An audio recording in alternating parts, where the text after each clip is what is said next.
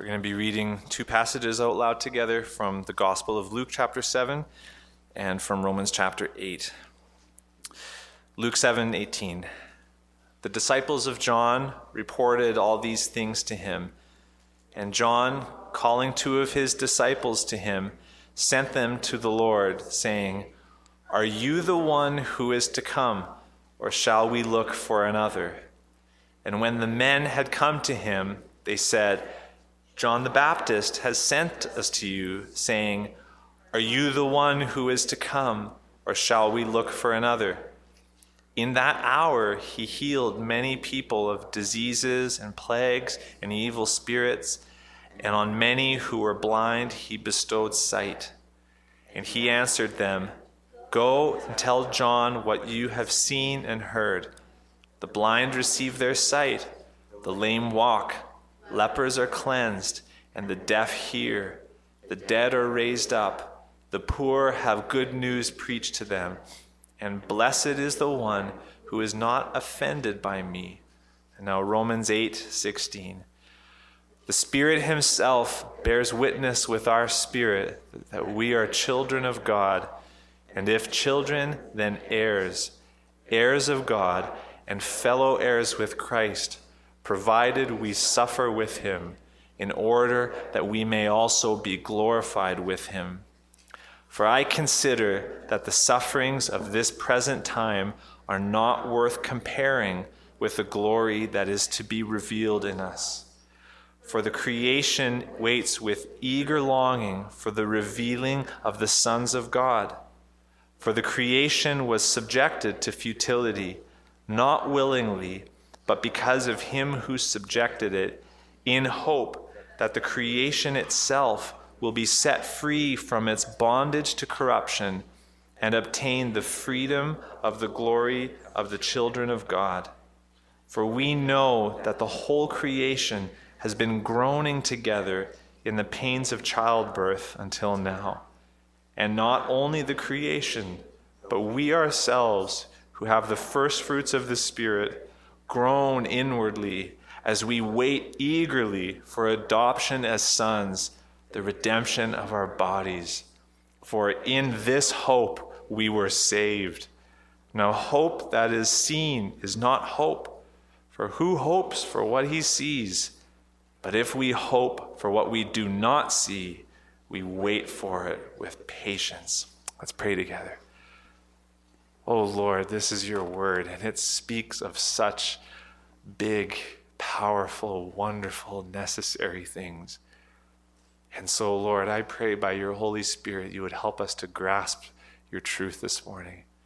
Don't let us, Lord, tune it out or distract it away, or, Lord, but I pray that your truth would penetrate us, would grip us, and that we would be changed as we once more gaze at your glory in your word. Lord, equip us for the life that you have ahead for each of us this morning through your word. Don't let us miss what you've said, I pray.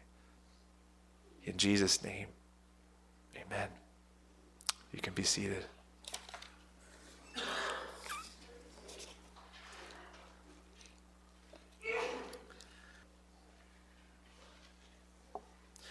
April the 6th, 2018. We all remember what happened that day, just 20 minutes south of town. 16 people died because one truck driver didn't stop at the intersection. That number, 16, is shocking. It has a deserved place in the news headlines. 16 lives full of promise ended. 16 people never coming back. I'll admit, though, that there's a second number that for many months I didn't pay very much attention to. It's the number 13. 13 people were injured in that crash. And for many months, that number was a positive number to me. It's 13 people who didn't die. But all that changed back in January as I was reading through some of the documents from the court case as it was unfolding in Melfort. And this document described each of those 13 people and the injuries they sustained, the debilitating challenges that many of them are still facing.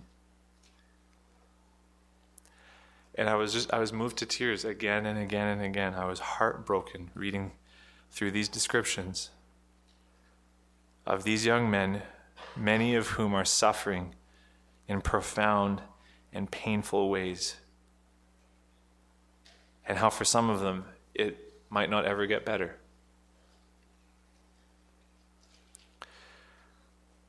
The reason that I talk about this is because we're going to be talking about suffering this morning. Suffering and healing. And I bring up the Broncos crash to remind us that these are not theories we're trifling with this morning. This is real life. And real life is hard. Many of you know some of my experiences with suffering over my life. Much of it in connection to my mom, whom I stood beside almost exactly 10 years ago as she died after 5 years of battling cancer. I also know that so many of you in this room this morning know what suffering is like. You know all about pain. You know all about disease. You know all about bodies that don't work the way that they're supposed to. Each one of us has been touched by suffering in some form or another this morning. And if you haven't, you will.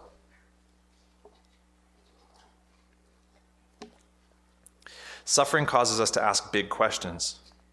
Like, if God is good, why do things like this happen? Can't God stop healthy cells from mutating into cancer cells? And if he can, then why doesn't he? Can't God stop semi-trucks from barreling through intersections? Why is there so much suffering in the world? And then there's the added question surrounding God's power to heal. Didn't Jesus heal a lot of people when he was here on earth? And if he's the same today, if he's alive, then why are so many people sick? Why are so many Christians sick? Does God want all of his children to be healthy or not? These are the kinds of questions that we're going to do our best at answering today. Now, please understand just a few words here of setting the scope. Suffering is such a broad topic. And there's no way we're going to be able to address every angle today.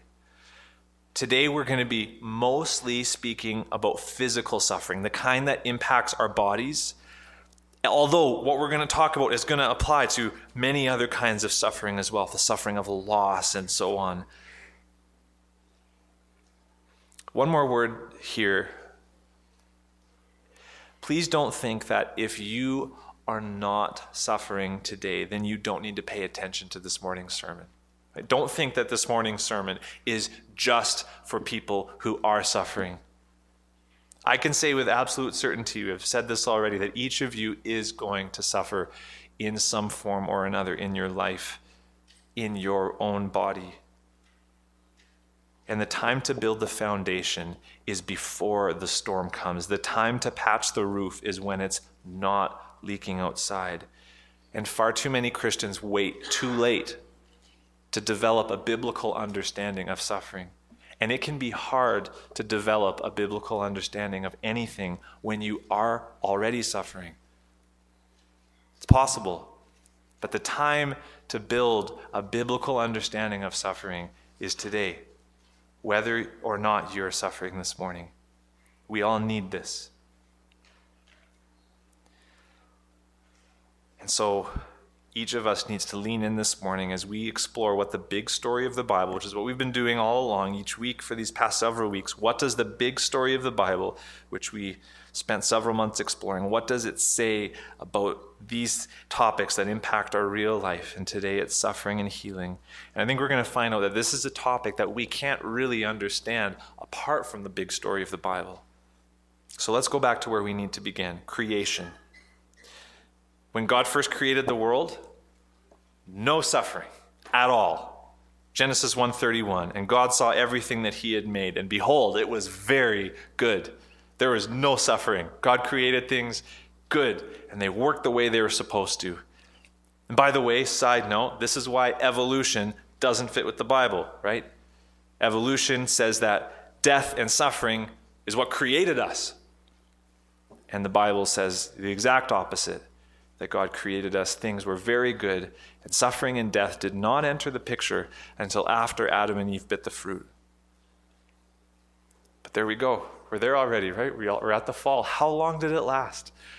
Where there was no suffering and no pain and no sickness, because Adam and Eve did bite the fruit. And in response, we know that God cursed the earth. Romans 8:20 in our passage today that we looked at says that. Romans 8:20 says, "For the creation was subjected to futility, not willingly, but because of him who subjected it." And that him who subjected it is God. God cursed the universe, the creation, with futility. Verse 21 talks about the bondage to corruption. These are different ways of describing what we saw in Genesis 3, and that was September 30th. If some of you want to go back to the website to refresh on that this week, we talked about the fall on September 30th. God cursed the whole earth with futility as a way to show Adam and Eve the horror and the reality of their own sin. That's what's going on in the curse, this bondage to decay, this corruption that we see, the death and the pain and the suffering around us. God is taking the ugliness within our own hearts and displaying it around us in living, breathing, painful reality so that we can actually see it for what it is. See, you might think God was overreacting. All they did was bite a fruit and he brought the whole creation crashing down around them. But that's the whole point.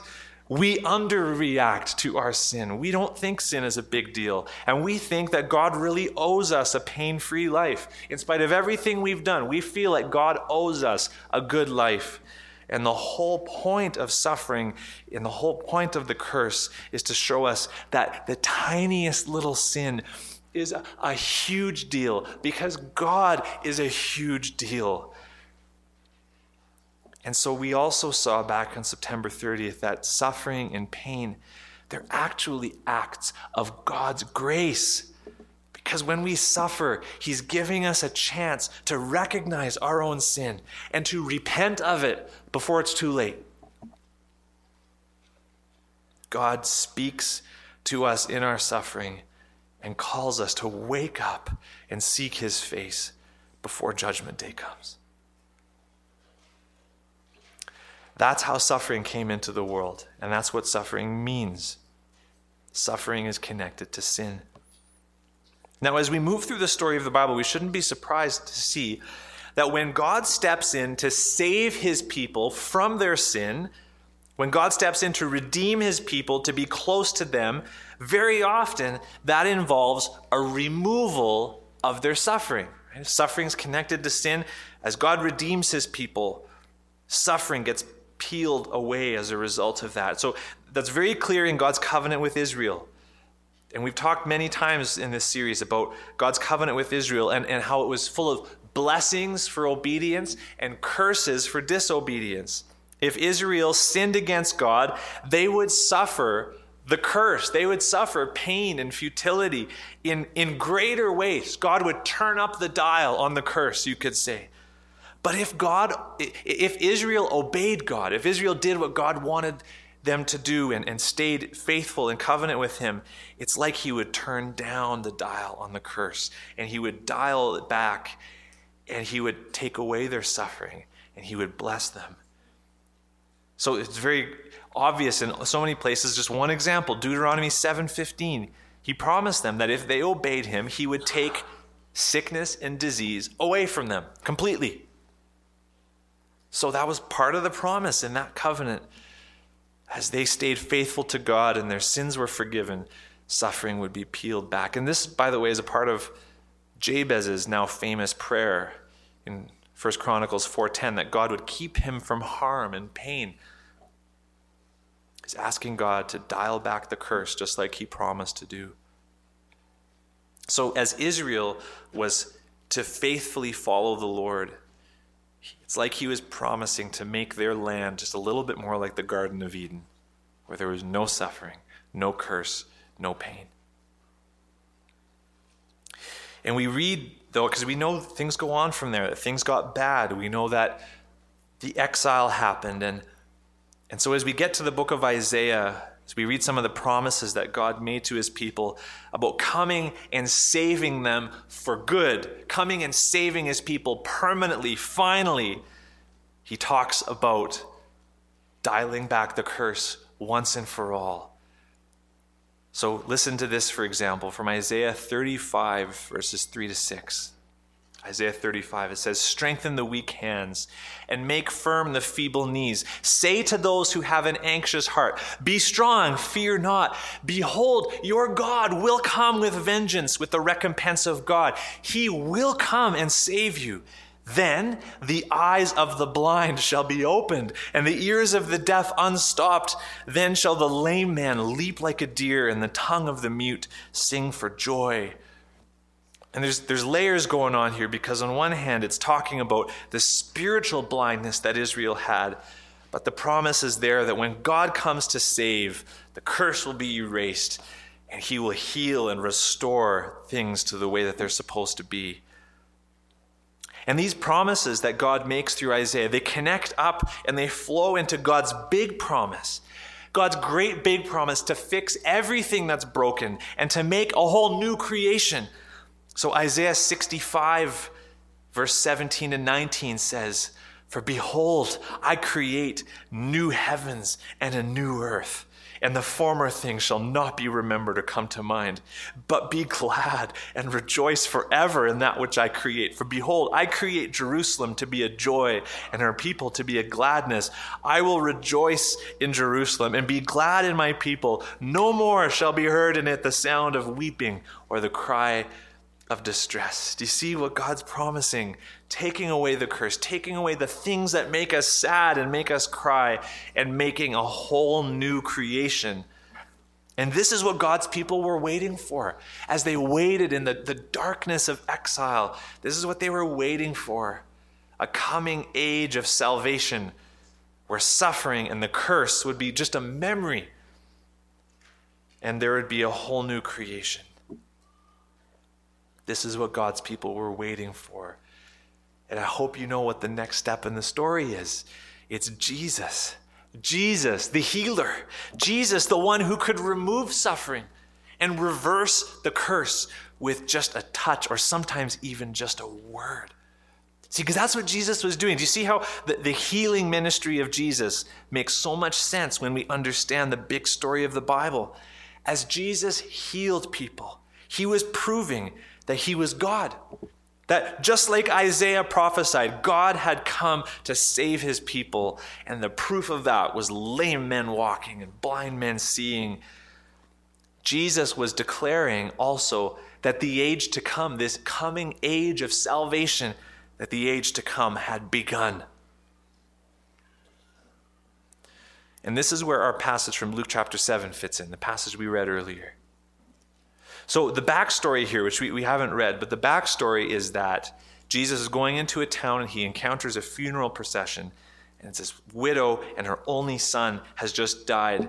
And Jesus raises this young man from the dead. And the people say, in Luke 7:16, they say, God has visited his people. And they were exactly right. God had visited his people. And so John's disciples go back and they tell John what they saw. And that's where John's question comes from. John the Baptist, he says, go ask him, are you the one who is to come, or shall we look for another? Are you the promised Messiah or not? And so what does Jesus say in Luke 7:22? Go and tell John what you've seen and heard. The blind receive their sight. The lame walk. Right? Just like Isaiah prophesied. Lepers are cleansed. The deaf hear. The dead are raised up. The poor have good news preached to them. And blessed is the one who is not offended by me. In other words, yes, he's the one they were expecting. The miracles, the healings of Jesus proved that he was the promised one. He was the Messiah, and the age to come had already begun. Isaiah's prophecies being fulfilled right before their very eyes. So then why does Jesus say this at the end? Blessed is the one who is not offended by me. How could you be offended by Jesus doing all this healing? Well, easy. You're John the Baptist. Do you remember where John the Baptist was at this moment? Herod's prison. You know, John the Baptist's ministry, it might have only been 6 weeks long. We don't know for sure, but it wasn't a long ministry.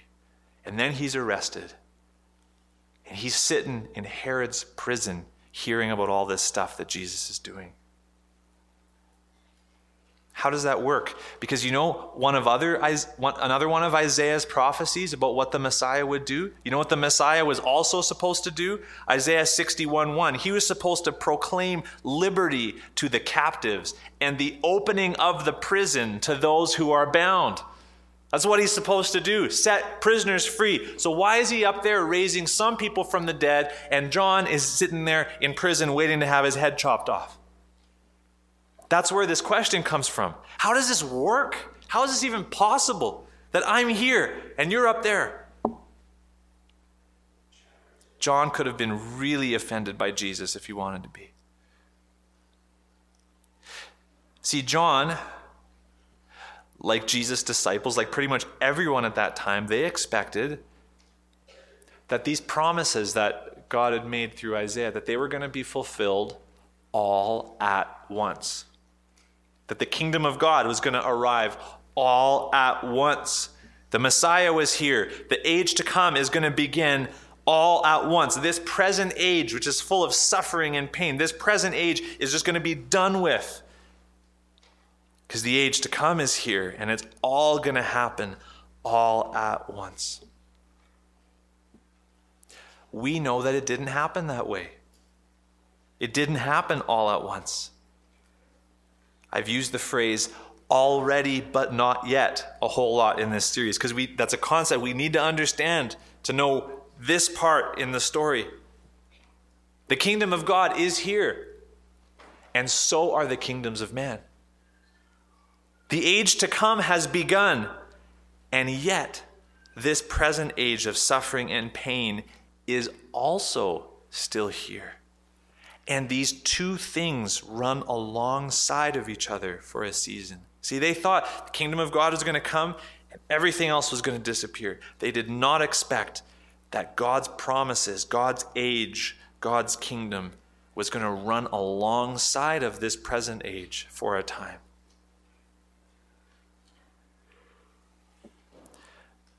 And these two ages coexisting with each other is why you get situations like Jesus raising one man from the dead and John sitting in prison.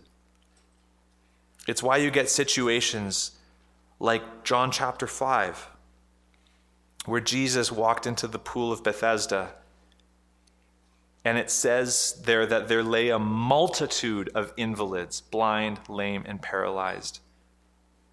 And what does Jesus do? He picks out one guy, heals him, and leaves. Leaves a multitude of sick people behind him. He just healed one. Or think about the lame beggar that Peter and John healed in Acts chapter 3.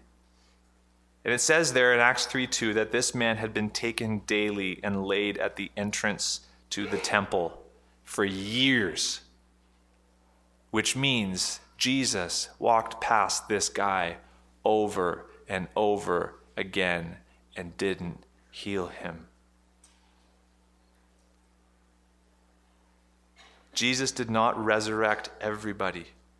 Jesus did not heal everybody. In fact, as far as we can tell, there's only 3 people that Jesus raised from the dead. Enough to prove that he could do it, but he didn't heal everybody. He didn't raise everybody from the dead. And by the way, that's true of the apostles. The apostles didn't heal everybody.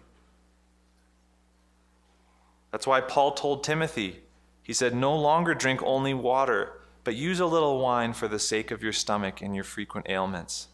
Well, why don't you just heal him, Paul? Thought you could heal everybody. Well, apparently that wasn't the case, because Timothy got sick a lot, and Paul encouraged him to use wine as medicine. Or think about 2 Timothy 4:20, where Paul says, kind of by the way, he says, "I left Trophimus, who was ill, at Miletus." This guy was sick and he couldn't come with Paul, so he had to leave him behind. Healing was not for everybody. So here's an illustration to try to help us wrap our heads around what's going on here. In Regina, there's this really nice restaurant that Amy and I used to go to on our anniversary and overlooks Wascana Lake, and it's really fancy schmancy, the kind of place you only go once a year. And we'd go and we'd order our food, and while we would be waiting for the meal, the server would come out and they would give us a little taste of something that the chef had been working on. And it was usually just delicious. You know, it's the kind of thing where it would take them like a paragraph to describe what it is, because it's just this like super fancy foodie thing. And it would be absolutely amazing and really, really small. And it was like so frustrating, right? Because you're waiting for this meal and you're hungry and you taste this amazing, delicious thing, and then that's it. And it could be frustrating because it left you hungry for more. You wanted the whole meal right then and there, and that was the whole point, right? The appetizer told you, the chef is really good. This meal is going to be really amazing, and it made you long for that meal with intensity. And that's what the healing ministry of Jesus and the apostles was like. When Jesus walked into the pool of Bethesda and healed that one guy, he proved, I'm the Messiah. I am going to turn back the curse. Here's what it looks like. When he raised those 3 people from the dead, he was giving us a preview of the resurrection that's going to come at the end of the age. He showed us what it looks like, but we know that that age that's coming and is here, it's not here in its fullness yet. This present age full of pain and suffering is still sticking around a while. The curse has not been erased just yet. We're still waiting for all of the promises to be fulfilled. And in this time of already but not yet, some people get healed and some people don't. That young man gets raised from the dead, and John the Baptist gets his head chopped off as his disciples bury his headless body in tears, saying, I thought the Messiah had come. He did. But the promises aren't all fulfilled just quite yet. Jesus and the apostles gave us enough of a taste to know that the meal is going to be good, but we still wait for it with growling stomachs. And that, by the way, is where you and I are still in the story. We're in this time of already but not yet. We're still waiting for the meal to arrive. Now here's a question. As you and I wait for the meal to still arrive, does God still give us a taste from time to time? I think he does. Can God still heal people? Of course. Of course. Does God still heal people? Why would we ever say no to that question? I have no doubt that he still does. But what we see right here in the pages of Holy Scripture is that healing is not for everyone. Healing was not for Timothy. healing was not for Trophimus. And these guys were super close to the Apostle Paul. Being raised from the dead, which was a promise right alongside of healing, wasn't for John the Baptist. So I'm submitting to you this morning, based on Scripture, that we should not expect God to heal everybody. And in fact, what I want to submit to you today, based on Holy Scripture, is that God actually tells us that we should expect to suffer as we wait for that new creation to come. And that's where our passage from Romans 8 comes in this morning, the passage that we read earlier. This is a passage that prepares us to suffer in our bodies. What does verse 17 say? We will be glorified with him, provided what? That we suffer with him. Everyone wants to be glorified with Jesus. Very few of us want to suffer with him. But that's the way that God has decided for it to be.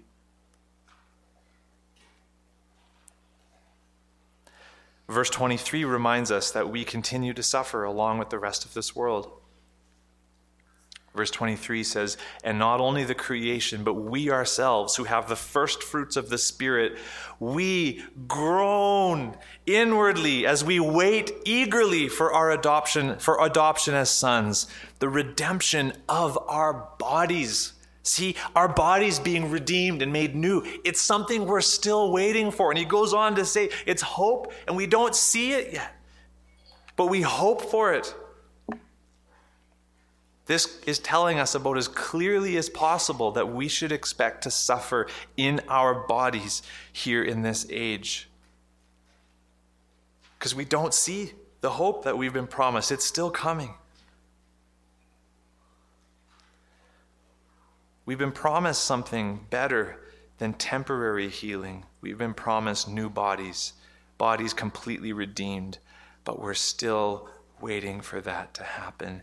And until it happens, we groan.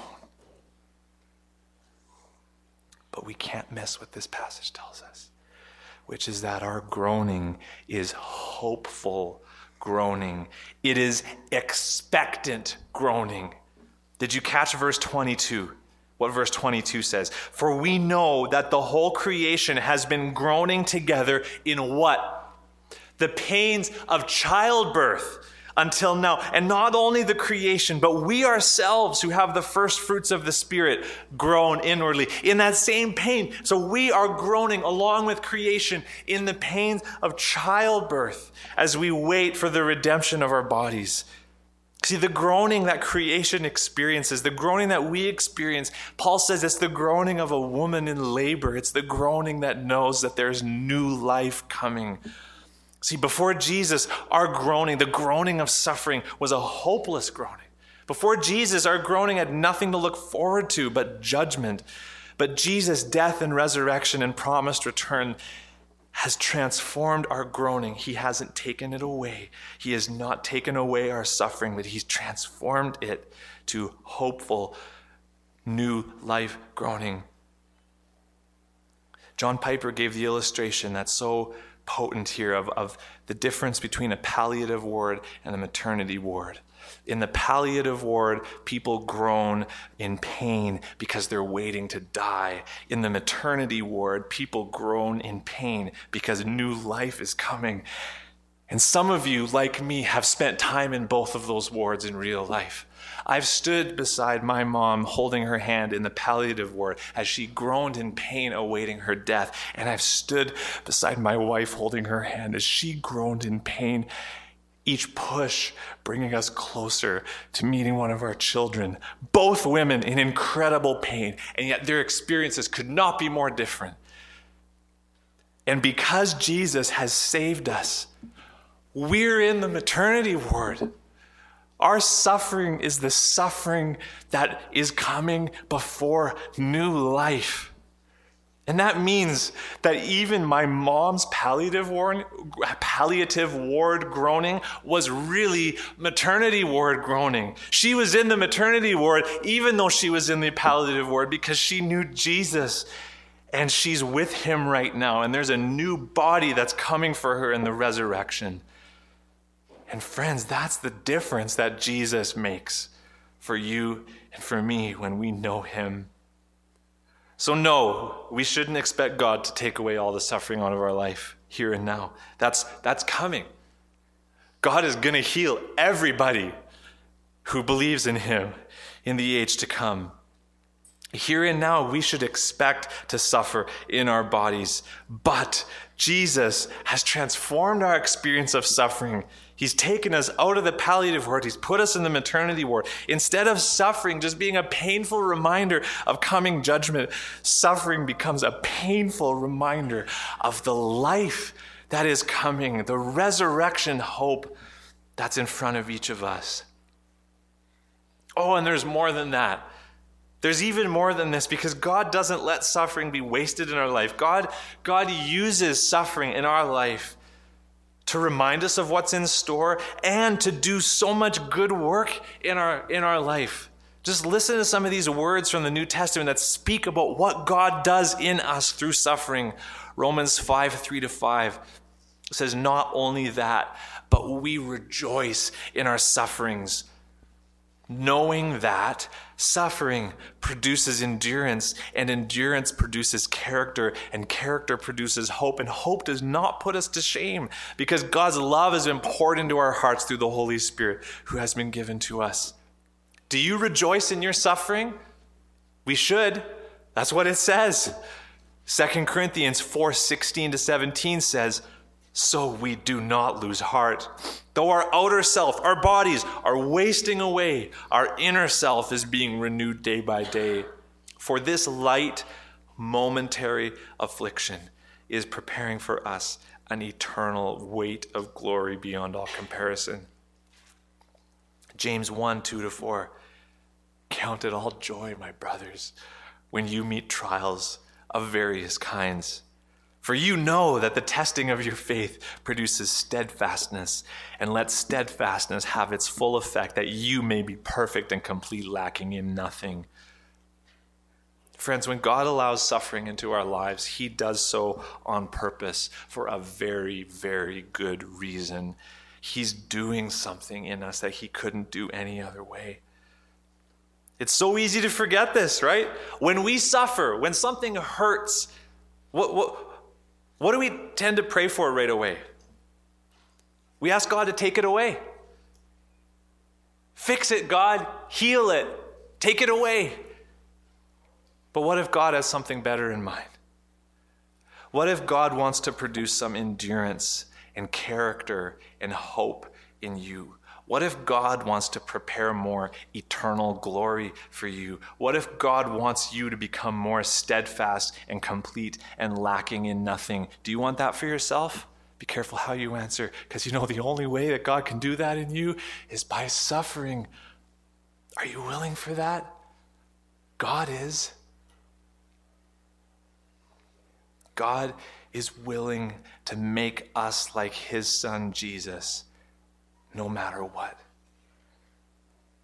even and often through suffering. So I'm thankful that God does not say yes to every prayer for healing, because if he did, we would miss out on so much. He so often uses pain and suffering and sickness to work in our life to do things that he couldn't do any other way.